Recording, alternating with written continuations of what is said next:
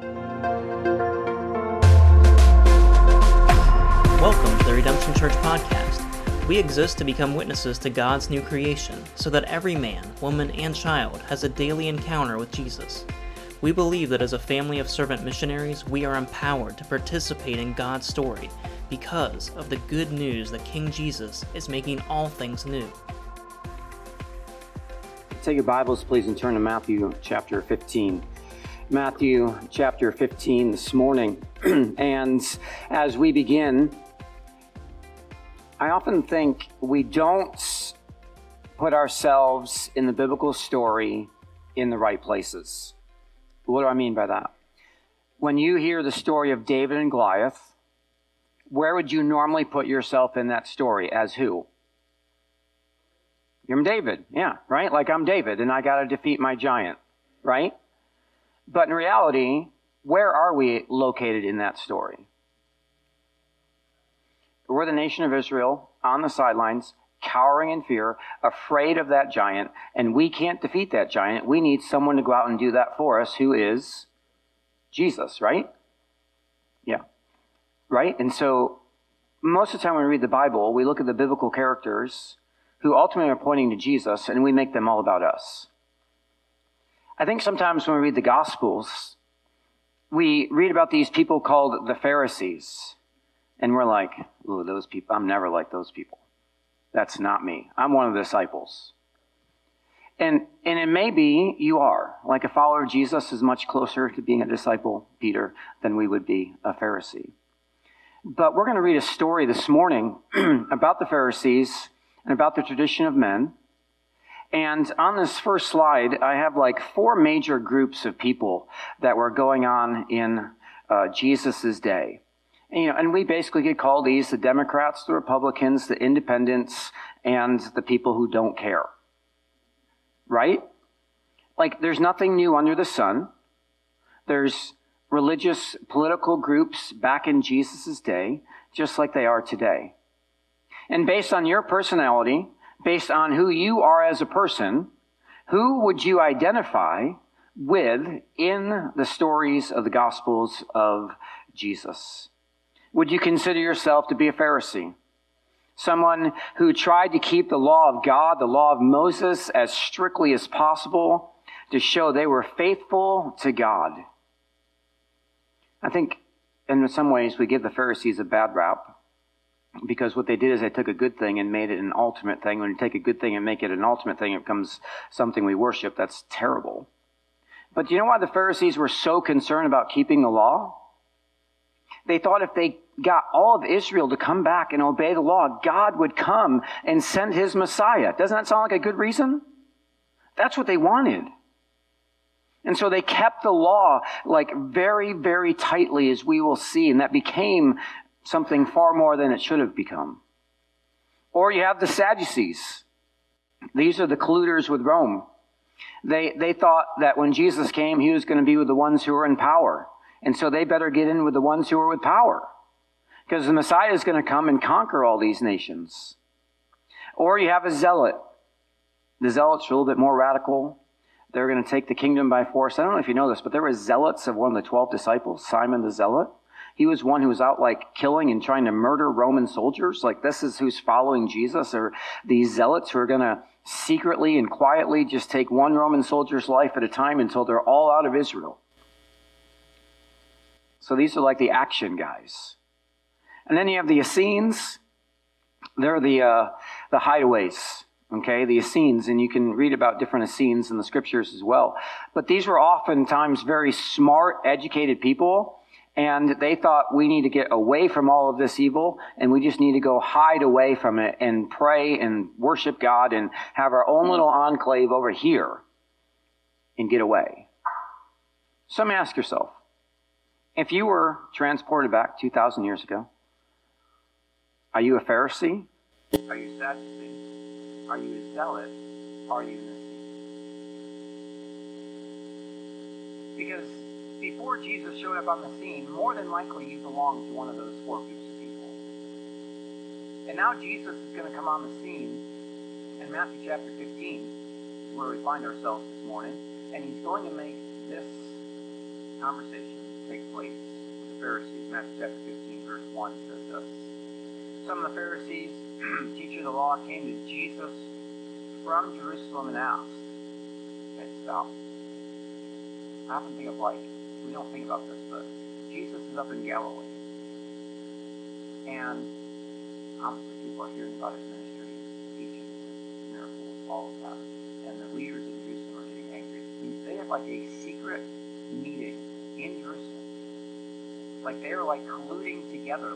There's this guy up there and we got to go deal with him. There's all these bad guys who are working together behind the scenes, having secret meetings, and are sending a group of them up north to Galilee. So they come from Jerusalem, and they ask Jesus, why do your disciples break the tradition of the elders? They don't wash their hands before they eat. We're how dare they? How? Jesus replied, Jesus is great for so many reasons. But he's just well, that's a neat question. Let me ask you a different question. Why do you break the command of God for the sake of your tradition? God said, honor your father and mother, and anyone who curses their father and mother is to be put to death. But you say that if anyone declares that what might have been used to help their father and mother is devoted to God, they are not to honor their father and mother with it. And so you nullify the word of God for the sake of your tradition. You hypocrites. Isaiah, the Old Testament prophet, was right when he said this about you about 600 years earlier. These people honor me with their lips, but their hearts are far from me. They worship me in vain, but their teachings are merely human rules. The question I want to ask before we pray and jump into this passage is there's a difference between wanting to participate in the life of God and enjoy his presence in his life. That is a totally different desire and passion from what we see with a bunch of people who just obey rules. Do you love God as he is revealed to us in the person of Jesus by his Spirit? Or do you just love being moral? Do you love being conservative? Do you love being right? Because this is what Jesus is after. So, Father, help us by the power of your Spirit this morning to hear from you, to have our hearts warmed with the beauty of the gospel. And may the gospel drive out our self-righteous tendencies. May you help us want you above all. Help us to love you above all. And obviously we're humans, and in this life is impossible to do that fully. But I pray that today would be just another fresh reminder of the beauty of who you are. And we ask these things in Jesus' name. Amen. Obviously, the issue here is the traditions of men. And my general MO about traditions is this. Traditions suck. Okay? That's just I've always been this fish who swims against the stream. There's some people who can just be in any stream and go along with. I wish I was more like that. I wish I could just be peaceful and just kind. But I usually find myself in situations where I'm running against the stream. And most of the time in my life, it's because I've been the one who's been going against traditions, going against what things are actually true. Just give you a little background to my life. My mom and dad are not here. They're in Florida this month, so I get to talk about them. I'm just kidding. They're probably listening right now. The best thing my parents did for me was taught me that the Bible is God's word. That is where the rule of life and our practice and all that we believe is sourced in. The Bible doesn't have everything about it. It's not a science book. It's not a math book. Okay? But what I am saying is the Bible is our authority. And so as I grew up in the church, And they kept telling me the Bible, the Bible, the Bible. And I'd be like, well, where does the Bible say I can't go see movies? Please show me. Where does the Bible say I can't drink a beer? Show me. Where does the Bible say that I can't do X? And of course, you can make like 1, 2, 3, 4 jumps to get to these places where it'd be like, well, it's probably not best. And it just began this whole like journey, revolution. This is basically how I became a pastor, is through this like, I'm annoyed that all these rules exist and I think they're dumb. So let's figure out like what is true. So I went to go study the Bible and here I am. Okay, like that's the journey that your pastor has come to. And obviously God has done a lot in my heart in that time and so forth. But we come to this passage again. And what we're seeing is a bunch of religious freaks come and say, here are the traditions that we have. And how dare you, Jesus, in one sense, who is after the same thing we're after, is a revolution to bring the Messiah. We don't think you're the Messiah, but we believe that you're like doing, in a sense, the same thing we're doing, but you're not doing the same thing we're doing. It's like how many Christians are like, we love Jesus, but we are not doing the same thing. Because of tradition. Because these are things that just have been passed down to us. These are the things that make us comfortable. And the issue this morning that we won't even get an answer to until next week, sorry, but you'll be thankful we won't be here for 4 hours, okay? But like, we'll get the answer next week. But the issue is, it's so weird. It's about washing hands. It's like a mom to a little kid. You can't eat until you wash your hands. Mark chapter 7, Mark gives us a little more information about this story. And he says, the Pharisees and all the Jews do not eat unless they give their hands a ceremonial washing, holding to the tradition of the elders. When they come from the marketplace, they don't eat unless they wash. And they observe many other traditions, such as the washing of cups, pitchers, and kettles. This is doing dishes twice, before the meal and after the meal, to ensure the purity of God remains in his people. Again, it is a deep down good desire for the ritual purity before the sacrifice of Jesus for Israel to maintain. But the traditions and the practices that they built upon these things, that then they held up as truth, is so far removed from the heart of the gospel, from the heart of what Jesus is after, that Jesus has to do this discussion with the Pharisees. I think Mark and Matthew record this story to help us see what Jesus actually came to do, what Jesus actually cares about. If you want to think of it this way, what the Pharisees did is they took a rule, a law of God that was there on purpose to promote love for God and love for neighbor. That was all God's laws were. That when you look at the laws in the Old Testament, they're not like, oh, I can't lie. No, when you lie to your neighbor, what are you doing? You're defrauding them. You're hurting them. You're harming them. You can't commit adultery? Dang it. Oh, dang it. I can't go, if I commit adultery, I'm not going to hurt that person's spouse. That's not love. All the laws were given for love and community and flourishing. And so they would take one of those good laws that God made to promote love for him and love for our neighbor, and we call it build fences around it. Okay, so one instance is like if like drinking a beer, right? Like if you drink a beer and you think that's wrong, well, what's the next fence you build? Don't go to a bar.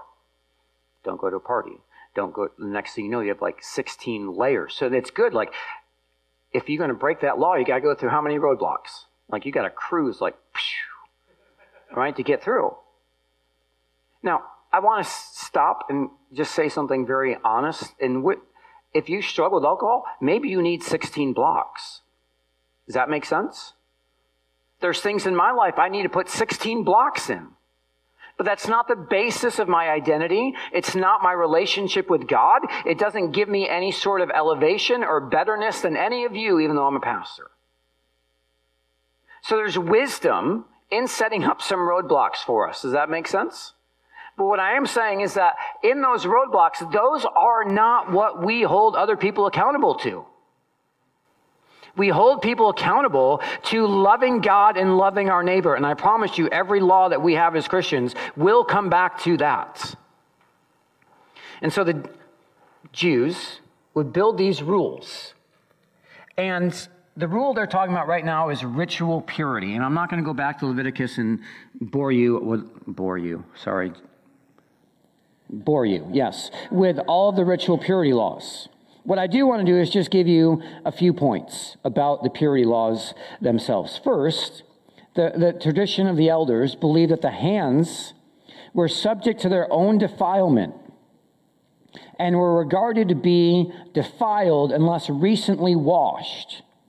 Okay, so your hands, apparently, if someone told me once upon a time how many germs are on your hands, and I guess it's more than 6. There's like 1 million. You know, like, it's just a very dirty thing, which is probably why all the moms are like, wash your hands, right? But one of the things that's interesting with ritual purity is they believe it was very contagious. It was not wrong to be impure, to be ritually impure. So like there was rules like you couldn't touch a dead animal. If you touched a dead animal, you became impure. Was it sinful to touch the dead animal? No, it just made you impure, and you had to like go do all these different rules to become pure again. And so purity was like contagious. And so if your hands are dirty and you touch your food, what then becomes dirty? The food itself. And the ritual impurity is passed on to the food that you're eating or drinking. And then third, they believed that when the food went into your body, it defiled your whole body. And how dare a religious, pious person who loves God allow your dirty hands to go to your dirty food, to go into your dirty body, to make you a dirty person? This is the tradition of the elders. This was a very normal, common way of life for Israel. If we went back there right now, we'd be like, this is so crazy. But if they came and visited us right now, they'd look at this thing and be like, what is this? Why? It's just normal life. This was normal life for them. You ever let's be honest, you ever hang out with Christians and they don't pray before a meal? What do? Shame, shame, shame. How do they not pray? Don't they love God? Like that's our MO. I'm going to be honest with you. We pray at the end of our meal. Like, there's a whole different reason for that. But there's sometimes we forget to pray. It's terrible. But it's like, that's the reality. It's like, it's just normal life for them to believe this. And it would be normal life for us, especially if you're one of those rule keepers. Tell me what to do, what to do, what to do. You would just be washing your hands all day long. And so this is the issue that is at stake. And as I mentioned as we're reading through it, I love Jesus because he is not going to deal with that issue yet. He's going to get there, and he will deal with it very wisely.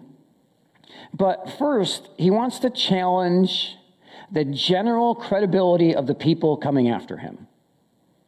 You're bringing me your tradition of your elders. Okay, well, let me just take a step back, and let's just look at what you are doing as a group of people. And Jesus goes on to quote the 5th commandment, to honor your father and your mother. And then he also adds this little phrase in Matthew chapter 15, that anyone who curses their father and mother is to be put to death. This comes from Exodus chapter 21, a chapter after the 10 Commandments.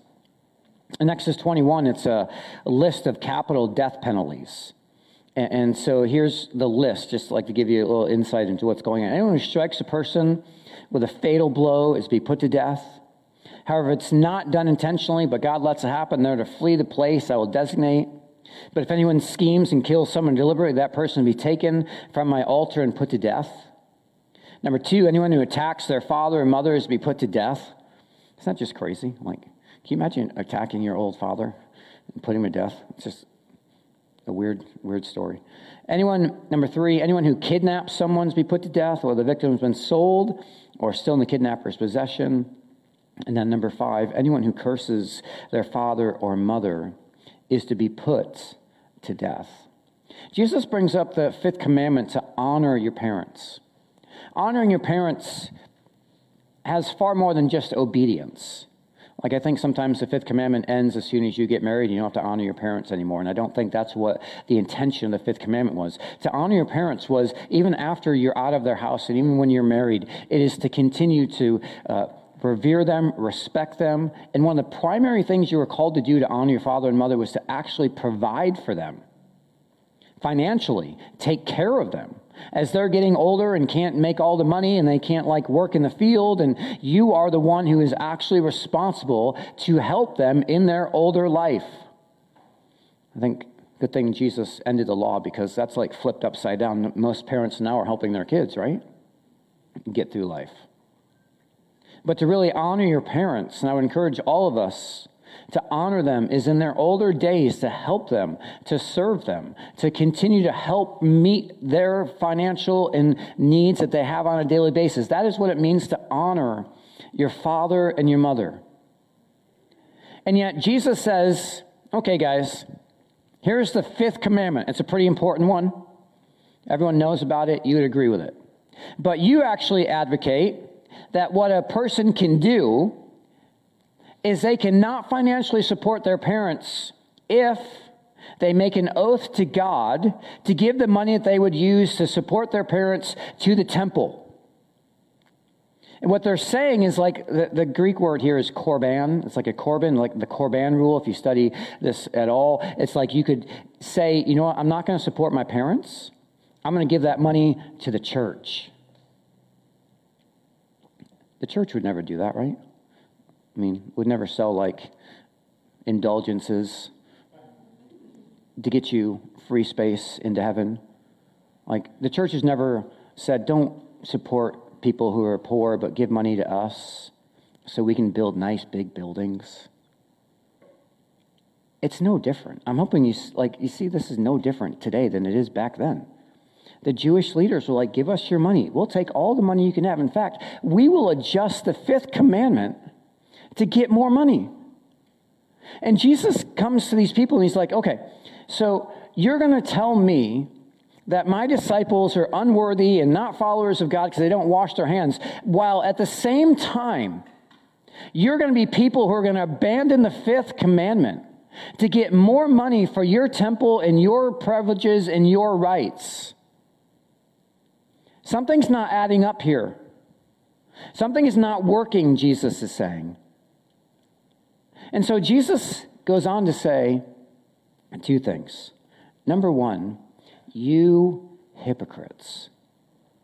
Jesus has talked about hypocrites and hypocrisy already in Matthew, but this is the very first time that Jesus calls someone very specifically a hypocrite. I don't know about you, but reading the story on this side of time, 2,000 years later, it would scare the mess out of me for Jesus to call me a hypocrite. Here is the Son of God looking at people who are concerned about the small, minor things of washing hands, which is not even a biblical reality, biblical law, but just a tradition, who are over here breaking the 5th commandment, encouraging and leading the people in breaking the 5th commandments. And Jesus says, you are hypocrites. I say this often, but I love being reminded of myself, so I'm going to say it to you again. Do you know that the early church did not call themselves Christians? The outside world in Antioch in Acts chapter 13 were the first people to call the church Christians. You know why they were called Christians? Because the person who they were proclaiming and the life that he lived, they lived just like him. And they said, this is a little Christ. This is someone who's mimicking Jesus. The outside world called them Christians. It's interesting today that now inside the church, we call ourselves what? Christians. And what does the outside world call us? Hypocrites. The reality is that to be a Christian is to actually be a little Christ follower, that you are living a life so marked by his life that other people would actually call you a Christian. You don't even have to make it yourself. Do other people call you a Christian? Or do you just stand up and say, I'm a Christian? I think in a lot of sense, that's where hypocrisy comes from. I think the greatest hypocrisy is to think that you're not a hypocrite. We are all hypocrites. All of us in this room who claim to follow Jesus do not live up to that standard, do you? No. So you're a hypocrite. And the sooner you own that, the sooner the gospel becomes real to you.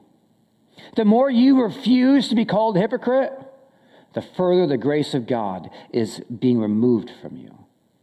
To be a hypocrite is to be someone who, in this sense, is judging people by standards they don't even keep.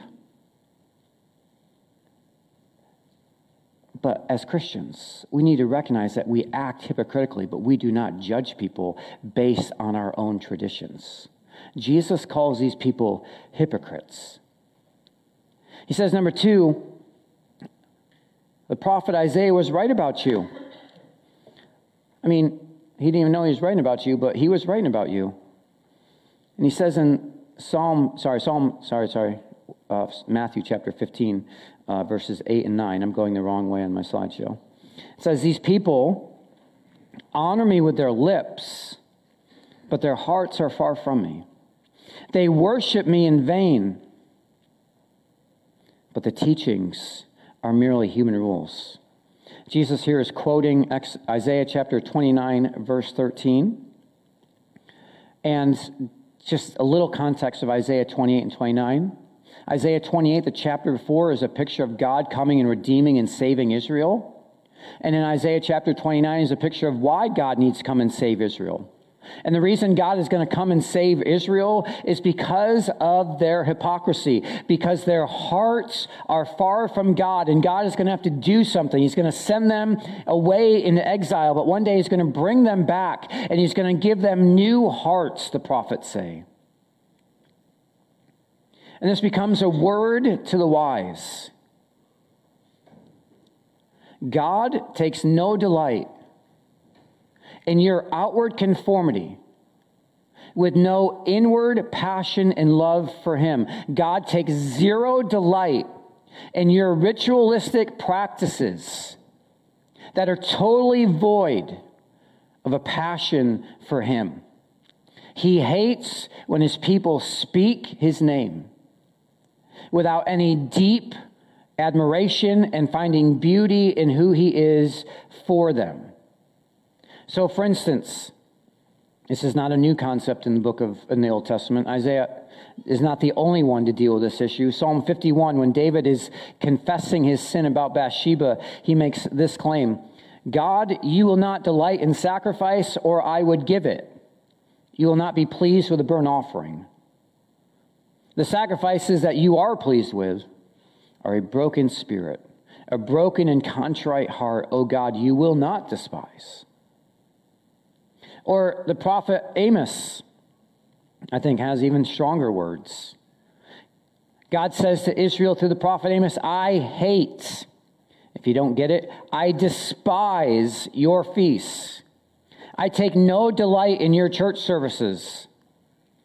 Even though you come and sing, even though you give online, I'm not accepting them. Your peace offerings of going to MC,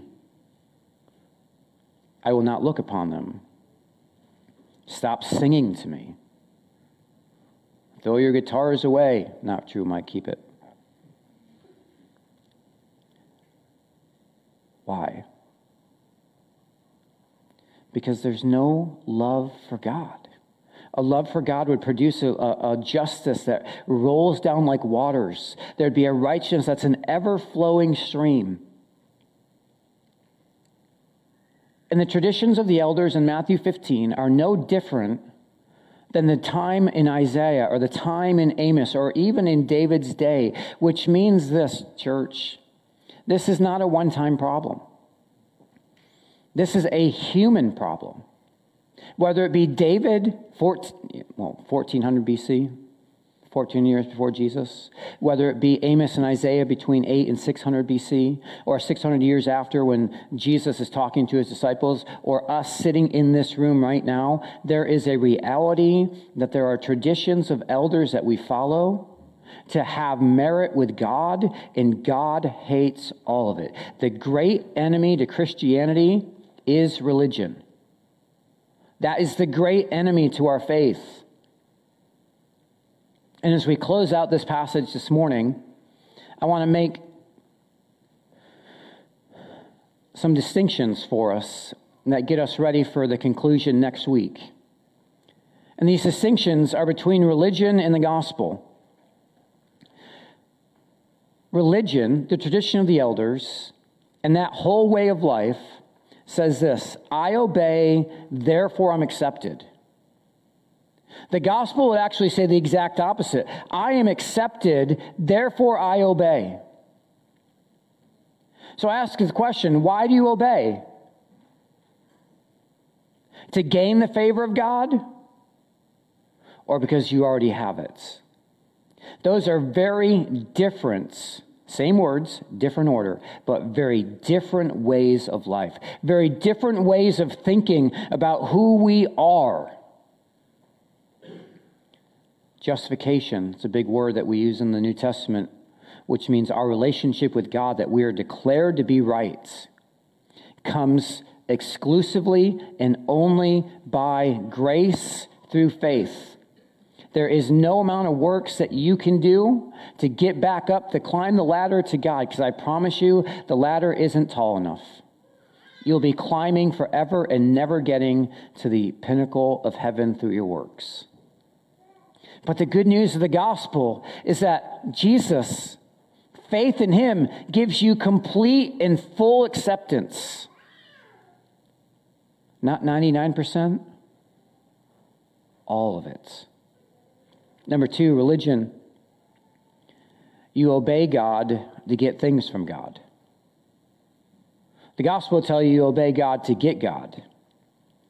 None of you give online hoping that God won't take your job away from you, will you? Do you? None of you give and serve other people hoping God's going to help you. Isn't there always that nagging in the back of our mind that if we do right things for God, he's going to make our lives better? If you're honest with yourself, I think lots of times that's why we do right things. We obey God, not to get God, but to get things from God. God becomes what we would call a stepping stone to my success. I need and want this above all, and I believe God is going to get me there, and he's going to give it to me. And so how do I get God to give it to me? I obey. God is not your outcome. Your outcome is your own job, your own life, your own finances. Whatever that outcome is, it is not God. And that is religion. But it looks so close, doesn't it? To the gospel way of life where you obey God to get God. We're both serving. We're both singing. We're both doing very similar activities with very different outcomes. The gospel says the greatest joy in your life is to participate in the life, love, and light of God. And in his presence, there is fullness of joy. And so it is not a means to actually something greater. The greatest joy is to be in the presence of God, because there is no shame, there's no sin, there's no defilement, there's no broken relationships, there's no insecurity, there's no fear, and there's no anger. I can't even imagine a world where there's no anger. That's fullness of joy. Because you can use God to get whatever you want, but I promise you, whenever you get there, you're still going to be insecure. You're still going to be afraid. You're still going to be angry. Congratulations, you have some more money to be more angry with. Sometimes I think we need to look at it that way, to see the tomfoolery, the stupidity of what we're actually using God for. And God sometimes says, here you go, have it all. So that you can see your own stupidity. Number 3, the gospel and the religion are different by motivations. Motivation for the Pharisees were often fear and pride. I think like if you're a religious leader, your motivation was more pride. That was, you had privilege, you had status, you had wealth, you were part of the in crowd. Meanwhile, like the poor Pharisees, they obeyed God because they were afraid that if they didn't, God was going to get them. When you actually begin to analyze and look at the motivational structures of our heart that we looked at a few months ago under the Gospelization series on the nature of the heart, is that those motivational structures of fear and pride are what drive obedience. They drive what we do. And the good news of the gospel says, if Jesus has come, what do you have to be afraid of? There's nothing to fear. And if Jesus had to come, how good could you really be? If there was any other way for Jesus to actually come and save you, he would have done it. In fact, he prayed about it. And God said no. And yet, we think we're good. No, see what the gospel actually does, it drives out, it dispels your fear and brings you up to give you complete assurance of your relationship with God and your standing in life. And it brings the proud down and says, you're so terrible that this is the only way it could happen.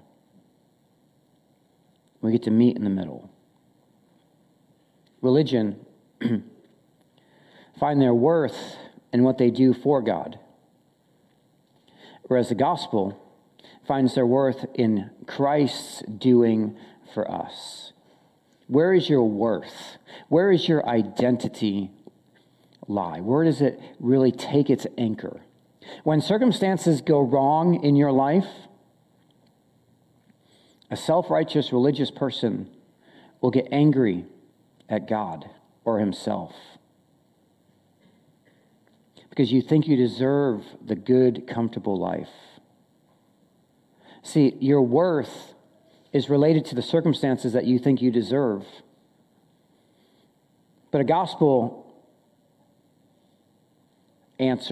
solution to when circumstances go wrong is, yes, this is uncomfortable. Yes, I don't like this. I'm not jumping up and down at this great trial I'm in. But at the same time, I know God is allowing this for my good.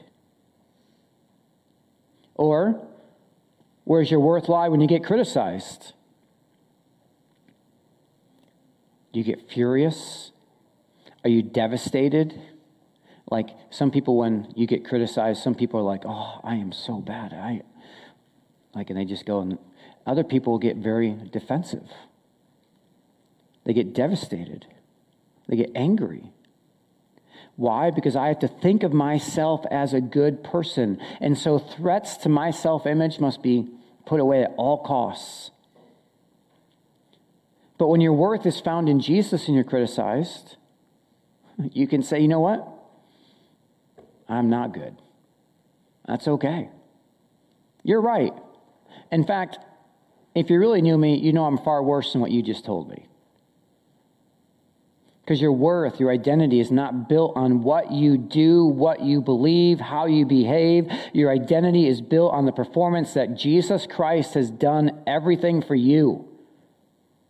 It frees you from criticism. Religious people are very acutely as sins of others.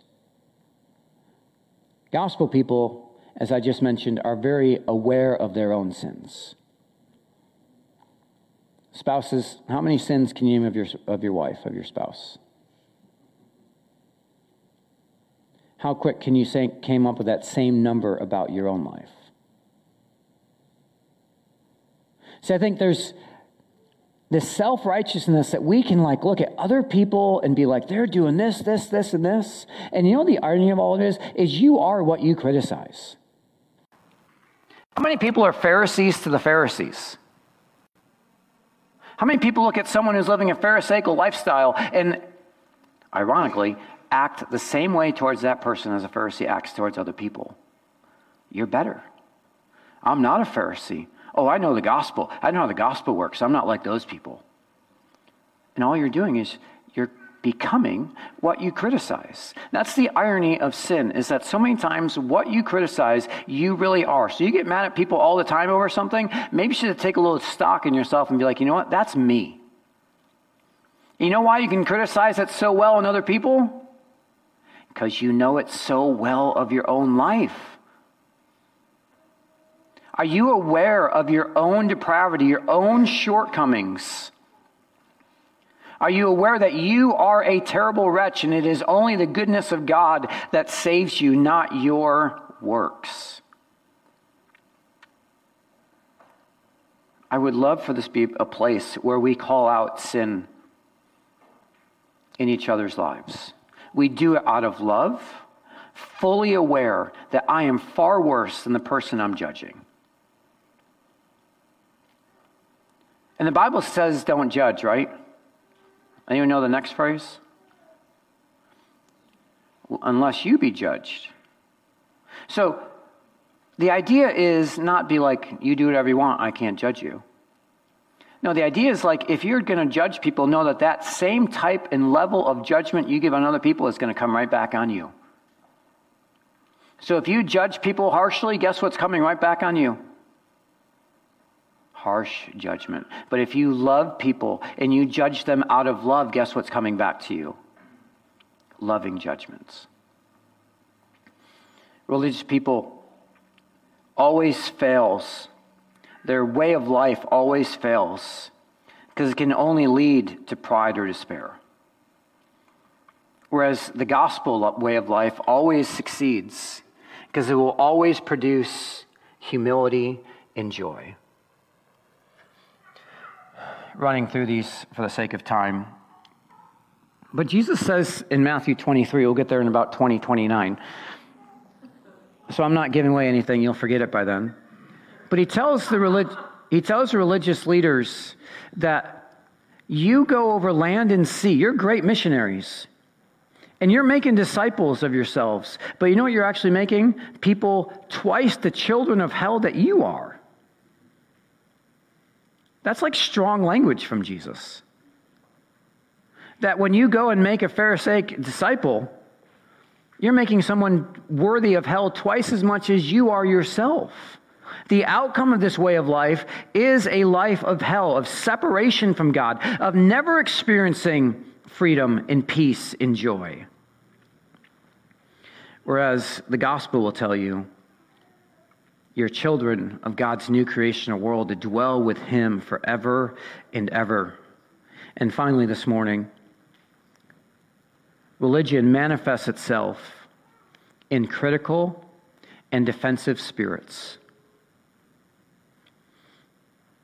I've been trying to do this really a lot recently. It's just like when situations come my way, do I get defensive about that situation? Do I become critical of the people involved in that situation?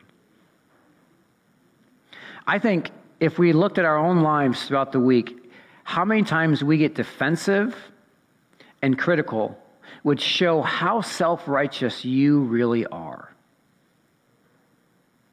Because defensiveness is not loving your neighbor.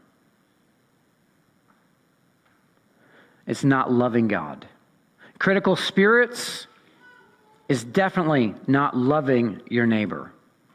It is not loving God. Religious people manifest over and over and over defensive, critical spirits. Do you always have to be right? Do you always have to defend yourself? Do you always have to tell people why you do what you do? Are you always talking about other people and what they're doing in their life and why they're so bad and what they should be doing right?